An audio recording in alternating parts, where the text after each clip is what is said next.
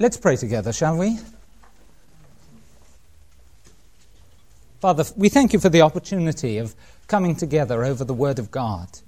We thank you that we have this clear record of your will and your intentions for the human race. And we want to thank you for the glories that it contains. We thank you, Father, that we can be a wise person by studying all it says and by obeying every word. We thank you it is a lamp unto our feet, that we should know where we should go and where we are going. Father, I pray tonight, Father, that your word should so enlighten our understanding, that, Father, we should see a whole new perspective. Father, that we should understand everything that's going on around us. Father, we know that this is the devil's world, and we know that the mystery of iniquity is working on this planet. But, Father, we thank you that we are not children of the devil, and we are not children of the world, but we are your children. And, Father, I thank you, you have given to us the ability to know what your thinking is about this planet of ours. I pray, Father, in Jesus' name, that through tonight and through the rest of the course, we are going to receive such faith in your ability to handle every situation, in your ability, the fact that you know everything even before it happens, that, Father, we should show by our freedom from worry, our freedom from pressure.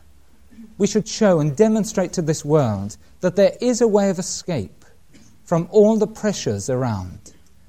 Father, I'm praying in Jesus' name we should not just be Christians, but that we should be glorious Christians and ambassadors for Jesus Christ, to show forth his excellencies, to show forth his praises, that indeed the world might see us as a people who live and walk and have our being with Jesus our King. Father, tonight show your kingship in the midst of us. In the name of Jesus we ask it. Amen. Amen. In the first Bible study, which we had last time, we laid a number of foundations. You remember that by the end of the last Bible study, we had laid out a general plan of the history of the earth. It wasn't detailed, it certainly didn't cover everything, but it was the general plan that we arrive at if we take Scripture literally. Last week as well, we saw the attempts of fallen man to be independent of God's dealings and God's judgment, and also the establishment of this very important thing which the Bible calls Mystery Babylon. It overlaps very greatly with the mystery of iniquity, but you remember it is that flow in history which is set upon the destruction of God's plan.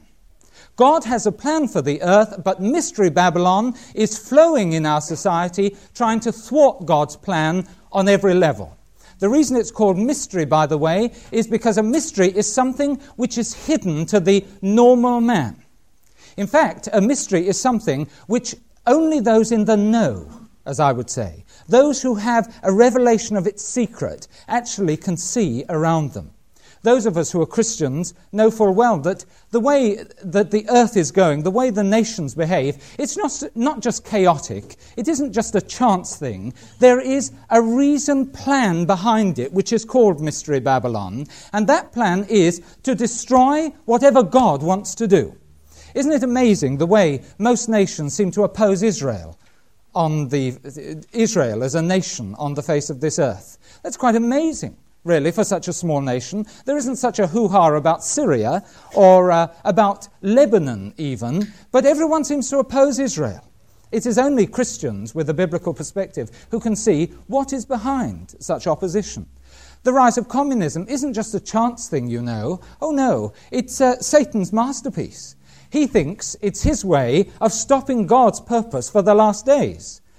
In a few weeks' time, we're going to see how Satan's masterpiece is going to crumple to dust. But nevertheless, there it is. And we who are in the know are able to see what is this plan that is moving through history. Right, all of that was based upon Genesis chapter 11. So it shouldn't surprise anyone here to know that God presents his alternative where? In Genesis chapter 12. And as soon as Genesis 11 draws to its close, the next statement that is made is God's alternative to sinful man's attempts at independence. Here is sinful man. Sinful man says, if God is watching over me as a father figure, if God is going to impose his standards upon me, if God is going to come along and judge me if I break his standards, then I am not free, he says. And so the only conclusion he can come to is, well, in order to get free, I've got to go against God and oppose his plan and stop his plan to the best of my ability.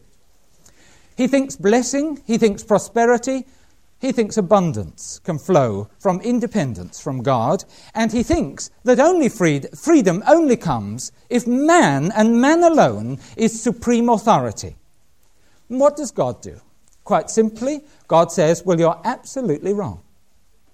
And he sets up a family, and through that family he is going to show that actually the opposite is true, that there is only true freedom, that there is only true blessing, that there is only true prosperity when people are 100% involved with God, when they are 100% submitted to his plan, and when they are 100% in his grace flow proceeding from the throne of grace. That's what God is going to demonstrate. By the way, we can see it as clear as a bell, of course. Let me give you two examples. There are two areas in which independent man is shown to be absolutely powerless. I would say the first area is the one concerning judgment. Man thinks that if you forget about sin, it will just run away. Man thinks that if you go to a psychiatrist often enough, the psychiatrist will soon say, now stop this stupid notion that you've done something wrong. In other words, get free of judgment. But unfortunately for man, the truth is that after death there comes judgment. And no matter how free they try and be on the face of this earth, the dreadful day is coming when they will stand before their Lord God and their Maker, and they will give account of what they have done, the works that they have done on the face of this earth. And God, with all of those who have not believed on the Lord Jesus Christ, he'll weigh them up in the balances, and he'll say, you have been found wanting. And judgment will come. For 70 years of their life, they may have convinced themselves that judgment will not come, but for the rest of eternity, they will be experiencing God's horrific judgment. Oh, that's what man says. But look at God's marvelous scheme through Jesus Christ. For those who believe in the Lord Jesus Christ, they have passed from death unto life. And it says in Romans 8:1 that he that is in Christ, anyone who is in Christ, is not under condemnation, shall not be judged in any way. And suddenly, in Jesus Christ, we have freedom from judgment, especially eternal judgment. That's the most wonderful thing. Freedom, not on man's terms, but certainly on God's terms. Oh, have a look at death. Here is a man very busy trying to persuade himself that death does not come at the end. Right? Very busy. I can even imagine that there might be some bills passed through some parliaments in the world which actually say something like this. We decide that it is man's right to choose whether he lives or whether he dies. And of course, all the people say, Amen. What a good idea. It's up to man to choose. Beloved, choose as they may, they're going to die one day. Doctors have not yet found a cure to death. Have you noticed that? Right? You can't have an injection and they say, well, now you're immunized against death. They haven't discovered such a drug. Death will always come as an end. So man persuades himself, oh no, death isn't going to come. I think it was C.S. Lewis, who once had to speak to a very nervous group of soldiers about to go to war. And there they all were, all nervous and standing there. And he said to them, you're nervous, he says, because you think going to war increases your chances of dying. And then he stepped back and he looked at them again. He said, but you're wrong. He said, your chances of dying are 100%. For you're all going to die, he says. He says, but going to war, all it does, it brings the reality closer. And he says, and that's why I'm stood before you. And he gave them the gospel. Praise God. And I think it was just last week I saw a headline in one of the newspapers saying something like this, Richard Harris's scare. I thought I was going to die, says famous star. Amazing. We have news for Richard Harris. He is going to die. He really will. He's going to die. Oh, definitely he is. But what happened? Suddenly the reality of his mortality hit him, and then he got all scared. But it's coming. No matter how man may try, no matter how man may claim independence, these things are coming. But God has provided. God has provided a wonderful way of escape. He that believeth on me, said Jesus Christ, though he be dead, yet shall he live. And he that liveth and believeth on me shall never die. Do you believe these things? Oh yes, praise God. Freedom only on God's terms and only in Christ. And where was it all established? Where was it established that man and God are interrelated and so get blessed? Why? It was in Genesis 12, directly after Genesis chapter 11. Praise his wonderful name. And God in Genesis 12 establishes a family which for the rest of the earth's history is going to be the cockpit of earth's history. It is going to be the deciding family as far as every nation of this earth is concerned, and in this family is going to come the line of salvation. God was going to do it. And there it was, the establishment of the Jewish nation. To them God gave the adoption. To them God gave the calling. To them God gave the glory. To them he gave the law. To them he gave the promises and the covenant. Marvelous. The very oracles of God were given to this nation. And why? Because God wanted one nation to demonstrate that he has dealings with man. That was what it was all about. Now let's go to the beginning and see how God established it. And so we have to go to a man called Abraham or Abram. Right? I'm going to say Abraham. And let's first of all have a look at this man. First of all, could I say this? Abraham was not a Jew. Could I make that quite clear? There was no such thing as a Jew when Abraham was born. All the people were Gentiles.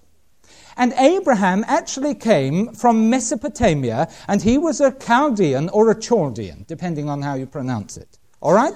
He was not a Jew. He was going to be the father of the Jews, but before Abraham was, there was no such thing as a Jew. Turn to Acts chapter 7. That surprised you all. Acts chapter 7. And we'll begin in verse 2.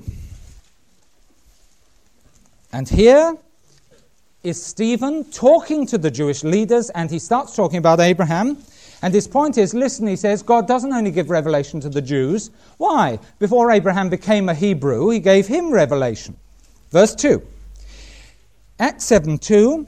And Stephen said, Men, brethren, and fathers, hearken. The God of glory appeared unto our father Abraham when he was in Mesopotamia, before he dwelt at Haran, and said unto him, Get thee out of thy country, and from thy kindred, and come into the land which I shall show thee. Then came he out of the land of the Chaldeans, and dwelt in Haran. And from thence, when his father was dead, he removed him unto this land wherein ye now dwell. Now there's the story of Abraham's call. It's repeated again. Go back in the Bible to Joshua and chapter 24. And Joshua is calling all the tribes of Israel together, and he begins with Abraham. And again, verse 2. Joshua chapter 24 and verse 2. And we learn something else. Not only was Abraham not a Jew, because there wasn't any such thing, he was also an idolater. He used to serve other gods. Verse 2. Joshua said unto all the people, Thus saith the Lord God of Israel, Your fathers dwelt on the other side of the flood in old time. Now what's the flood? The flood is another name, it's a nickname for the river Euphrates. This river, the river Euphrates, coming down. They used to call it the flood. I think the reason for that was that as the flood waters receded, they followed down from Mount Ararat down the river Euphrates, and they called the river after the flood that was receding, because, of course, they saw the waters going down in front of them. All right? And so they called it the flood. So it says, Your fathers dwelt on the other side of the flood in old time. Here's the river Euphrates, there's Israel, and they dwelt wrong direction, down there. And they dwelt on the other side of the flood. This is tremendously important because, of course, they dwelt on the other side, and to get into the land, Abraham had to cross over the river. And do you know what the Hebrew word for one who crosses the river is? It's the word Hebrew. Hebrew actually means one who crosses over the river.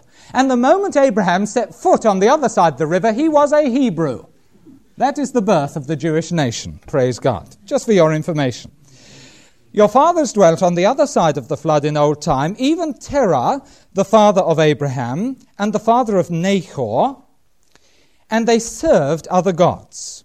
And I took your father Abraham from the other side of the flood, and led him throughout all the land of Canaan, and multiplied his seed, and gave him Isaac. Now there it is. And here is Abraham. He is happy, he is content, he is an idolater on this side, but suddenly he receives a revelation of God, and he hears the voice of God saying something to him. And the result is, he moved in faith. He was living in this land, he had to get out of that land. And so we then end up in Genesis chapter 12, which is actually a report of God's calling to Abraham. And we call this whole section the Abrahamic Covenant. The Abrahamic Covenant. A covenant, for those of you who haven't heard my series on the blood of the new covenant, is simply a legal agreement between two people, two parties, one person and a party, one party and a person. Right? Any form of legal agreement. And here God enters into agreement with Abraham, and we call it, therefore, the Abrahamic Covenant. And here it is. Now the Lord, verse 1, had said unto Abraham, get thee out of thy country. It is very significant God should say that, because do you remember last time we saw that after the flood, after Noah's flood, God had said to the people, get out and scatter. And they refused. They stayed just in the pleasant land. Here, God says exactly the same thing to Abraham, but look what Abraham does. He actually gets out. Now God has found his man, praise God, a man who is going to be obedient as far as his word is concerned. Get thee out of thy country, and from thy kindred, and from thy father's house, unto a land that I will show you. And Abraham does it. And then God lists the blessings that are going to come to Abraham, and marvelous blessings they are as well. Let's just read them, verse 2 and verse 3. Here's a promise. First, I will make of thee a great nation. Abraham didn't have any descendants at this time, but God's promise is, Abraham, you're going to be a wonderful and a great nation. Second, I will bless thee. That's a promise.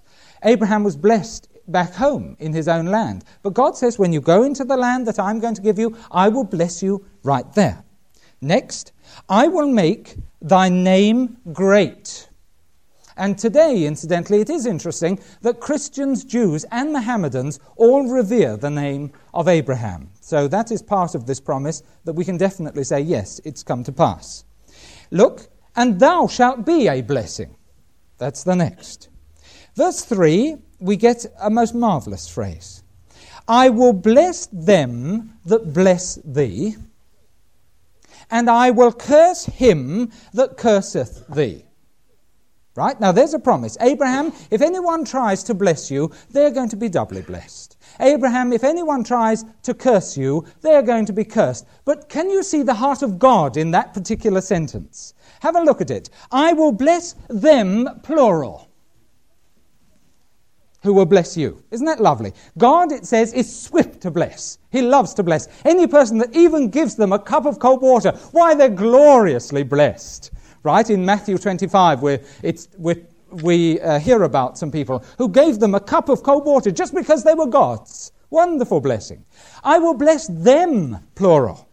But it doesn't say I will bless them I will curse them that curse thee. It says I will curse him that curseth thee, singular. And God is not only swift to bless, he's slow to chide. You see, he's slow to put his cursing on anyone. He holds back, he counts to 10 before he does it. And all of that is summed up in this little verse. Then the next bit is, and in thee, in you, Abraham, shall all families of the earth be blessed. Now, obviously, that is a reference to the Lord Jesus Christ, as we saw in the last series. But do you know, it's not only that.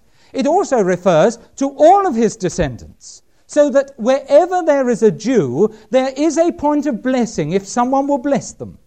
That's marvelous. All nations will be blessed by the Jews, but specifically they will be blessed by the person called Jesus Christ. Now, all of these things were a covenant as far as God was concerned. They're promises to Abraham. There are more details given. Go over to verse 7, and we see a little addition that God makes in verse 7.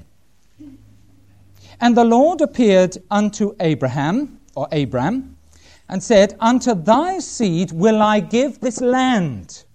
And all of a sudden, it's not just a blessing on his children. Now there's real estate attached to the blessing. He's going to have some land as well. Now, today we're going to talk only about the seed. Next time, we're going to deal with the promise concerning the land. And next time, because of our study with the land, we're going to see how we know that Israel has a future. All right? But that is a preview of coming attractions. It's not for tonight. Remember Abraham. Here he is. He has a wife who is barren. He has no children, therefore. He has no land at this point. But what does he do? He moves out according to the word of God, that I will make of thee a great nation. Do you know, for 25 years he had sexual relations with his wife, believing that God would overcome her barrenness. 25 years. Now that's faith, isn't it? You must admit that is really some faith. 25 years. And he just believed. That's all. Staggering. And you know, he was 100 years of age when finally Isaac, his son, appeared on the scene. Amazing. 100 years of age. Sarah was 90. And you know, his faith didn't stop at that point. He didn't say, oh, well, that's a relief, and then hang up his faith. Not at all, as we would do. We'd say, well, now I've got it. Marvelous. And so it goes on. Not at all. He was a continual man of faith, this Abraham. And that's why God blessed him in the way that he did. Do you know, there came a time when Isaac was a little boy, when God said to him, right, Abraham, it's time to sacrifice your son. I gave him to you, and I think I want him back. So would you mind sacrificing him? And you know, Abraham, he didn't say, oh, I must have misheard this. You know, in a multitude of counselors, there's wisdom and safety. So I better check this out with people who will say no, you know. He didn't say that. He said, okay, he started collecting the wood. He started getting all the bits together and said, oh, come along, Isaac. And along they went. And you know, the Bible paints a picture of him quite happily going up with his son Isaac. I used to think when I read that actually he believed that even if Isaac was sacrificed there, God would give him another son.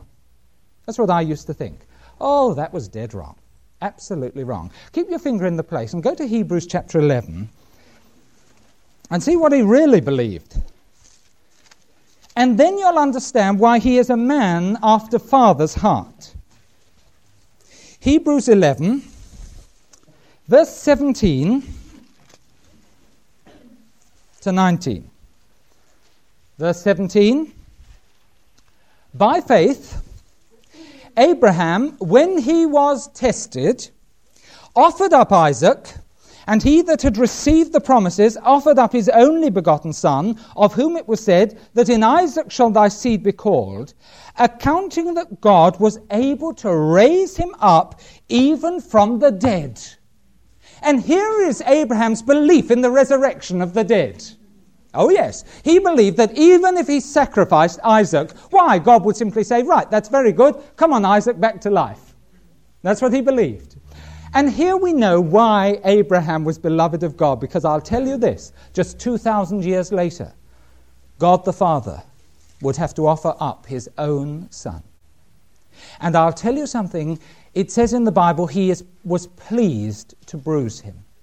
He would offer him up with the same speed that Abraham went to offer up Isaac. Why? Knowing full well that 3 days later he would be raised from the dead. Praise God. And here is the secret of Abraham's blessing. A tremendous man of faith. Oh, but I'm so comforted that sometimes his faith failed. I'm so glad about that. You know, it's almost as if this is true of us all. You know, our faith is tested and sometimes it seems to stumble, but soon it's back again. And with Abraham, there were 2 occasions when he doubted God's protection. And there were 2 occasions when he doubted he'd get a son at all. And yet God seemed to have closed his eyes to those occasions, because he still says he was a man of faith, par excellence. Marvelous. And so praise you, Lord, that you blink at our imperfections. Isn't that wonderful? Glory to Jesus. All right, let's have a look at one of the times that Abraham's faith seemed to fail. Genesis 15. And we see where God repeats his marvelous promise. Genesis 15. And I'll begin verse 2. And Abraham said, Lord God, what wilt thou give me, seeing I go childless? And the steward of my house is this Eliezer of Damascus. And Abraham said, Behold, to me thou hast given no seed. Despite your promise, I still haven't got him. That's what he says. And lo, one born in my house is mine heir. And behold, the word of the Lord came to him, saying, This shall not be thine heir. But he that shall come forth out of thine own bowels shall be thine heir. And he brought him forth abroad and said, Look now towards heaven, and count the number of stars, if thou be able to number them. And he said unto him, So shall thy seed be. And you notice there, we get the word seed, and it's singular. Seed. But he says, they're going to be so numerous you won't be able to count them. This is what we call a collective noun. You see, it's a singular word used for a whole group of things. We have many in English, don't we? A herd, for example. And someone say, how many herds have you got? I've only got 1 herd. Well, that's a relief. And then you say, but it's got 200 cows in. And they say, You see, that's a collective noun, a singular word used for many items. A flock is the same. I suppose a fellowship is the same, isn't it, And look at us all. So many. Okay, the seed. Later on, Paul is going to make great play of the fact that that's a singular word, and we'll come to that section a little later on. Verse 6, and he believed in the Lord. There it was, he believed the word of God, and it was counted to him for righteousness. On to Genesis 17, and we'll begin verse 4, and here is a further development of the Abrahamic Covenant. As for me, says God, this is Genesis 17, verse 4, As for me, says God, behold, my covenant is with thee, and thou shalt be a father of many nations, Abraham.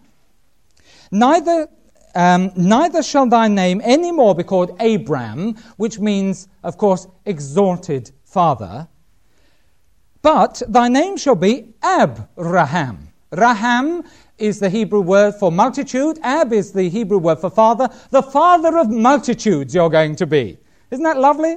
Praise God. In other words, Abraham, you're going to walk round and your very name will testify to my great promise and my great provision.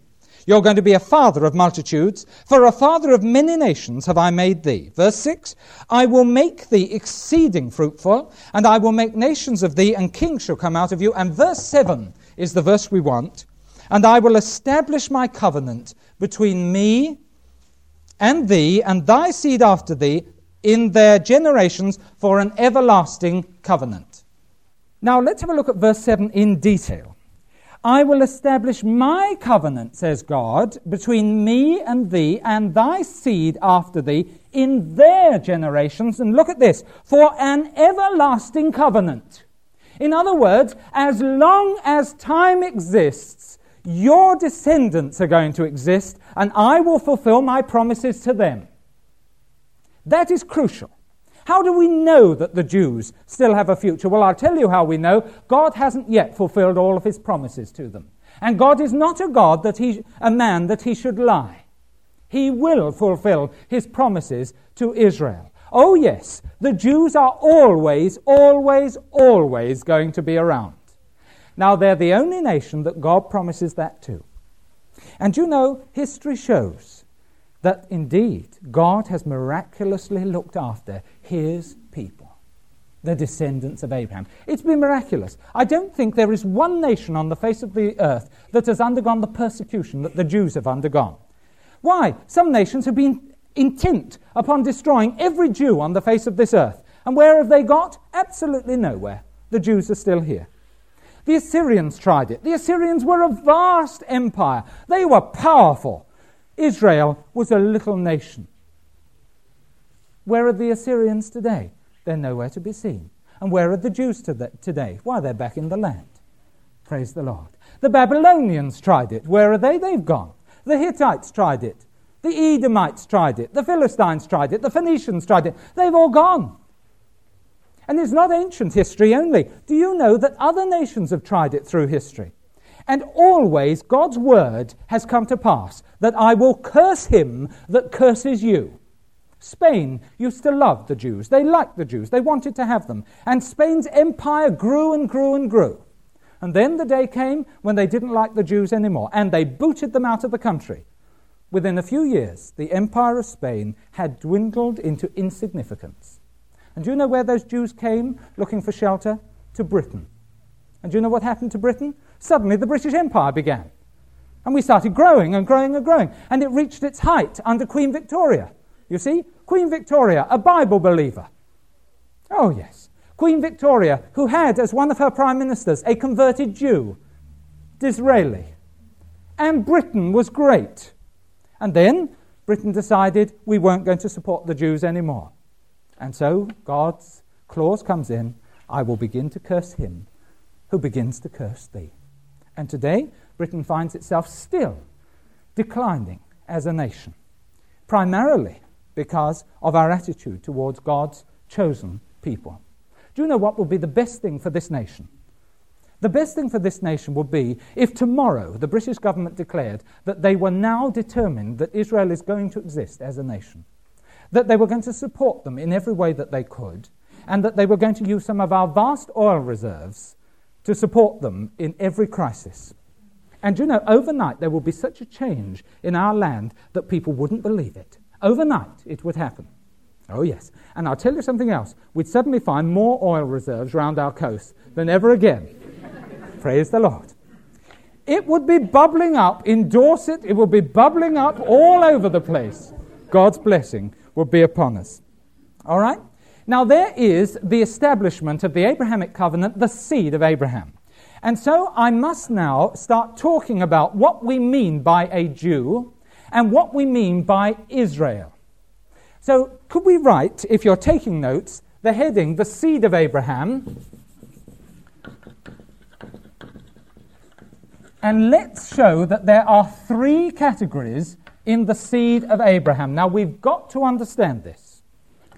The first we've seen already. The physical descendants of Abraham. A Jew, obviously, is someone who has the genes of Abraham in his body. Someone who is physically descended from Abraham. If you meet such a person, they are Jewish. Now, if you are not in that category, you are a Gentile. All right? That is what we mean. A Gentile is someone who is not Jewish. Easy as that. All right, now that's the first. But it doesn't just end there. There are two more categories which come under the heading of the seed of Abraham. Paul and Jesus had great trouble convincing the Jews that this was so. But there are 3 whole chapters devoted to it in the book of Romans. Now, we don't have time, of course, to deal with the whole of those 3 chapters tonight, but I want us to turn to the section, and I want to go to Romans chapter 9, where we see a most amazing statement. A statement which agrees with Jesus' own testimony. Romans and chapter 9, where, praise God for it, Paul explains what he means. Now here, as he's writing, there is the Jewish nation still in the land, and there is also the Church of Jesus Christ. And in Romans 9, Paul starts talking about those who are physically descended from Abraham. All right? He doesn't do like what many people in the church do today, say, oh, well, the Jews, forget them, they're finished. He doesn't do that. Many people, in the church today say, oh, now the church are the new Jews. So you can forget all about physical Israel. He doesn't do that. He spends 3 chapters on them. All right, now, verse 1, I say the truth in Christ, I lie not, my conscience also bearing me witness in the Holy Ghost, that I have a great heaviness and continual sorrow in my heart. For I could wish that myself were accursed from Christ for my brethren, my kinsmen, according to the flesh, who are Israelites, to whom pertaineth the adoption, the glory, the covenants, the giving of the law, the service of God, and the promises. And he doesn't say who these things did apply to them. He says they do apply to them now. You see? And later on he says the gifts and calling of God are irrevocable. So don't think the Jews are finished. They're not finished. They've still got a place in God's purpose. Verse 5, whose are the fathers, and of whom as concerning the flesh Christ came, who is over all, God blessed forever. Amen. And then immediately the Romans say, but what's happened to the Jews then? And then he makes this staggering statement. Verse 6, not as though the word of God hath taken none effect, for they are not all Israel which are of Israel. Now, isn't that a staggering statement? Now, the Jews in these days thought, but Abraham's our father. I'm descended from Abraham. How dare you say I'm not a chosen person? They said it to Jesus. Do you know what Jesus said? He said, if you were of Abraham your father, why?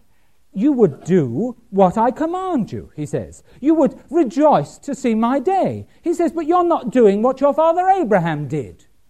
To Nicodemus, who was a Jew, he was descended from Abraham. What did he say? He said, Nicodemus, you may be a Jew, he says, but until you're born again, you cannot see the kingdom of God. It's as easy as that. And here he makes a statement, not all those who are in category 1, that is, physically descended from Abraham, are, in God's eyes, true Israel. And this is terribly important for us to see. For 2 things are necessary if a person descended from Abraham is going to be a true Jew. First of all, they've got to be physically descended from Abraham, but they've also got to believe in the Messiah. So the second thing is, they are physically descended from Abraham and believe. That's the point. Those 2. I think in Prayer for Israel, they call people in category 2, those physically descended from Abraham and who are believers in the Messiah, Jesus Christ, they call them completed Jews. You see, in biblical terms, they're real Jews. These are the people who loved Jesus when he came. They just loved him. They followed him. Peter was one of them. You see, he was a completed Jew, as it were. All right, now, Paul has to describe this, and look how he describes it. Verse 7, neither, because they are the seed of Abraham, that is category 1, are they all children. But, and here he quotes from Genesis 21:12, in Isaac shall thy seed be called. That is, they which are the children of the flesh, these are not the children of God, but the children of promise are counted for the seed. Now, what does this mean? Here is Abraham. Abraham had 2 physical descendants. The first one was called Ishmael. And he was blessed by God, and he was the seed of Abraham, wasn't he? Oh, yes, he was. But the other descendant was this fellow, Isaac. Now, the thing about Isaac was, he was born of promise. Abraham couldn't do it. God had to do it. So this boy, Isaac, was a boy of faith. And here is the faith line. The faith line. And that's what Paul means. He says, look, he says, in Isaac your seed are going to be called. So being physically descended from Abraham does not make you a true Jew, he says. You've also got to have the faith, i.e., like Isaac had. Let's just check that up, and let's just see how beautiful it is. If you turn back to Genesis, but keep your finger in the place. All right, Genesis 26, 2-5, and here is God speaking to Isaac. All right? And the Lord appeared unto him, unto Isaac, Genesis 26, verse 2, and said, Go not down into Egypt, dwell in the land which I shall tell thee of. Sojourn in this land, and I will be with thee, and will bless thee, for unto thee and unto thy seed I will give all these countries, and I will perform the oath which I swear unto Abraham thy father. Can you see that?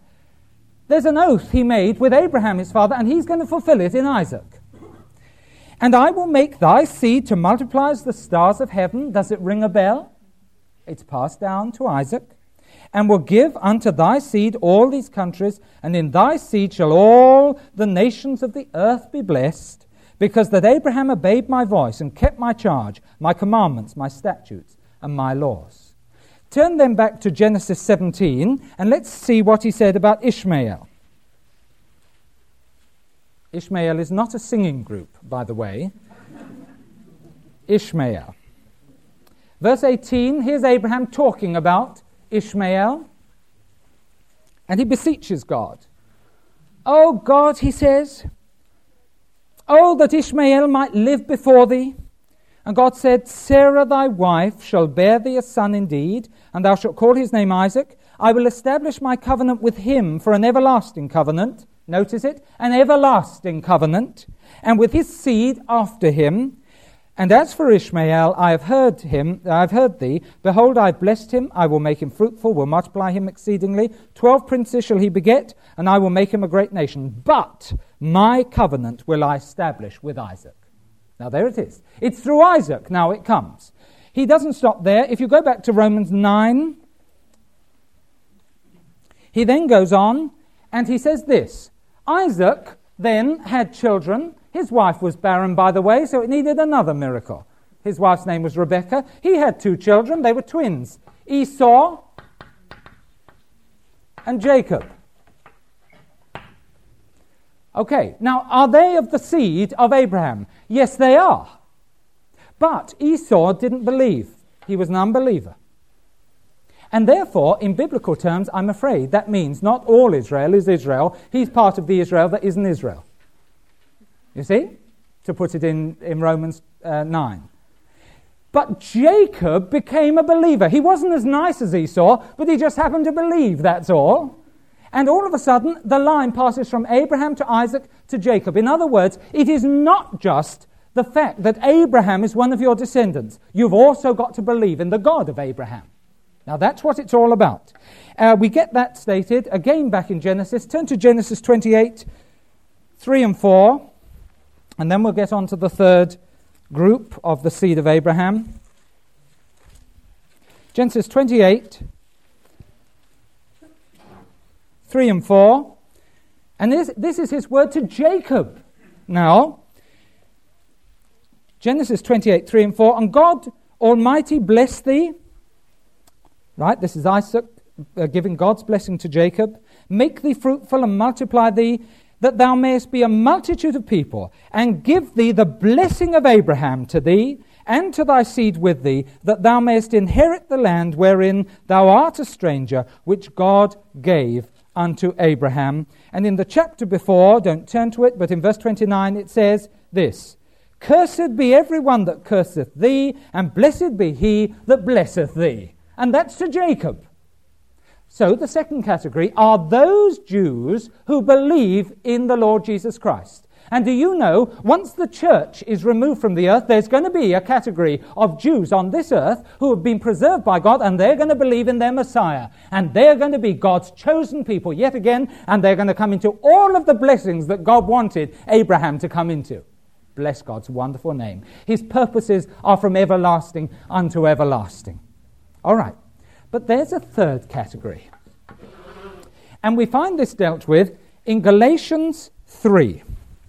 Galatians chapter 3, where Paul writes a chapter to deal with a problem. A real problem had come up in the early church. Galatians chapter 3. Now, what was this problem? The problem was that the Jews understood the Old Testament. That was the problem. And they knew that in order to be saved, you had to be related, one, to Abraham, and two, to the God of Abraham. You had to be related to both of those. There is no salvation outside of Abraham's family at all. Right? Now, in the Old Testament, if a Gentile came along and he believed, what he had to do was this. First of all, he had to be circumcised to bring him in relationship with Abraham, and then he had to obey the law. And in the Old Testament, if you didn't do that, you were not a saved man. Right? It was totally out of the window. Now, when the church was established, there were some Jews, descended from Abraham, who believed in Jesus Christ. And they had it all, related to Abraham and related to Jesus Christ.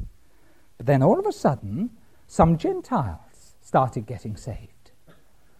Now the Jews, knowing what had been going on in the Old Testament, they immediately said, well, they said, now you're related to Christ, but guess what? You've also got to be related to Abraham.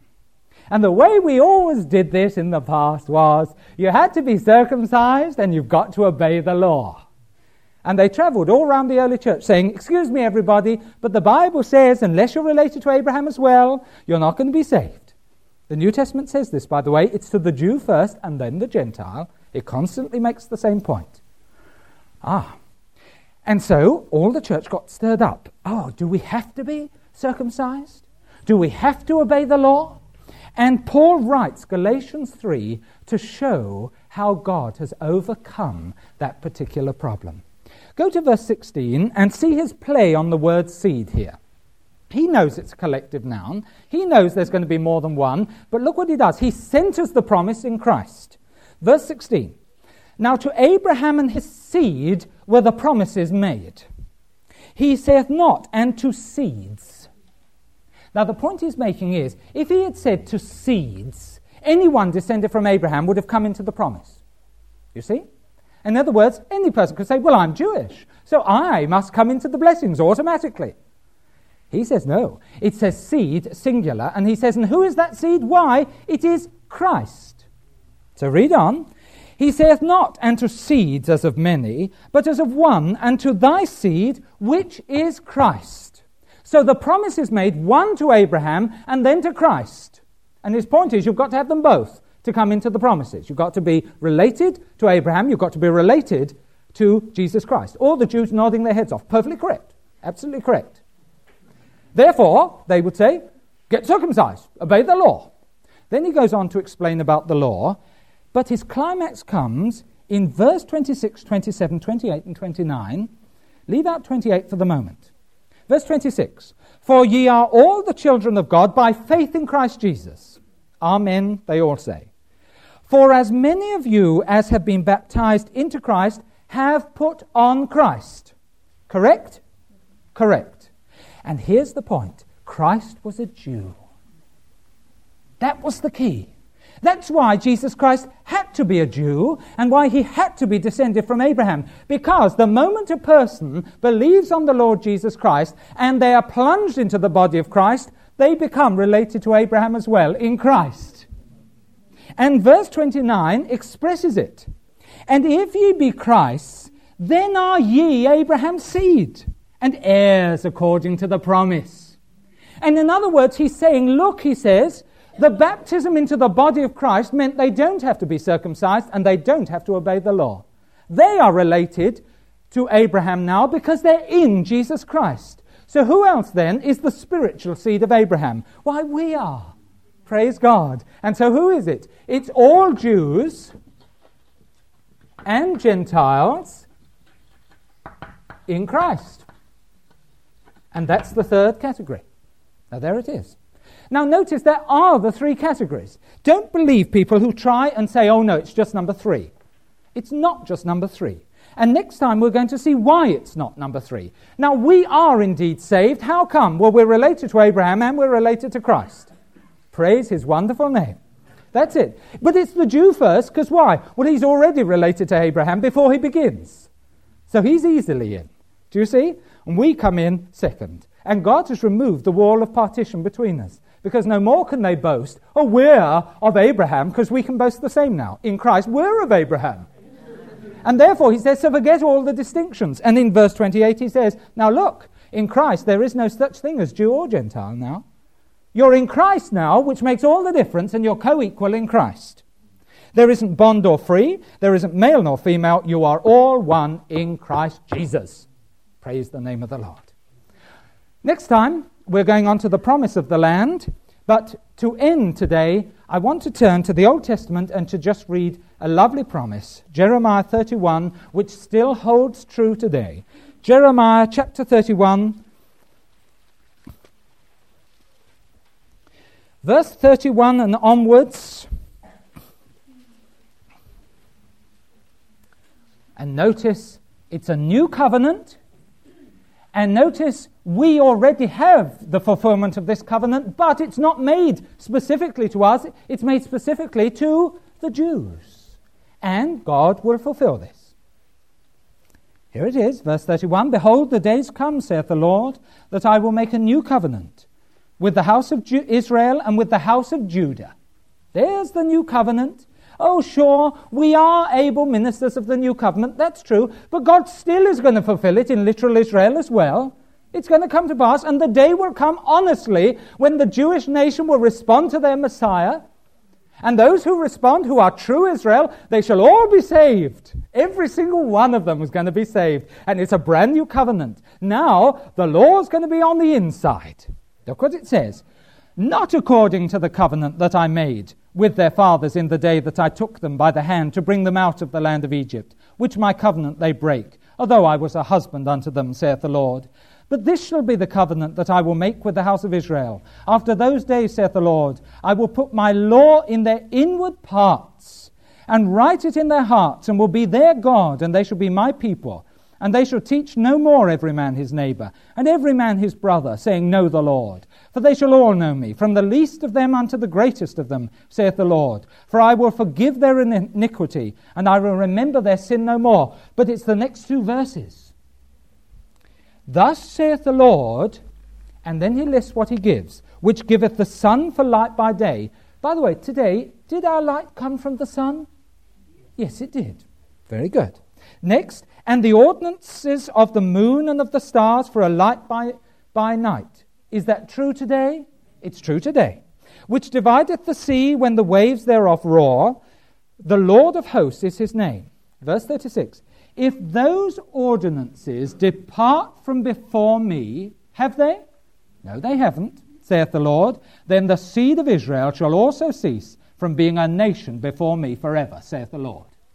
And listen, tomorrow morning we will know whether God has finished with Israel. We will know, right?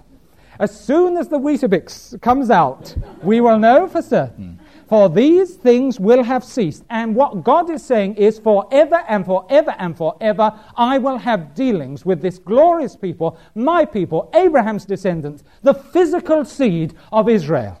And as certain as the sun comes out in the day, and as certain as the moon comes out at night, and the stars, and he keeps the sea back as well, as certain as these things, Israel will survive. That means to me that until the day when God rolls up the whole of creation like a scroll, Israel is going to exist. Physical Israel. We're going to exist too, by the way, for all of that time, but specifically physical Israel. For us, as a church, it means we have a duty and a responsibility to the land of Israel and to the Jews. We must pray for them. And let us say that our right hand should lose its cunning, and our tongue should cleave to the roof of our mouth if we ever forget his beloved people and his beloved city, Jerusalem. We, as a church, must pray for beloved Israel, lest we become proud and think that God has ditched his beloved people, as so many Christians do today. We in the church stand, I think, at a time of great decision. And I believe we must fulfill our responsibility to God's glorious and lovely people. And our prayer must be, Lord, that they might see Jesus Christ, their Messiah. Next time, we're on to land and real estate, and we'll see the inheritance that the Jews are going to come into. God bless you all. Amen.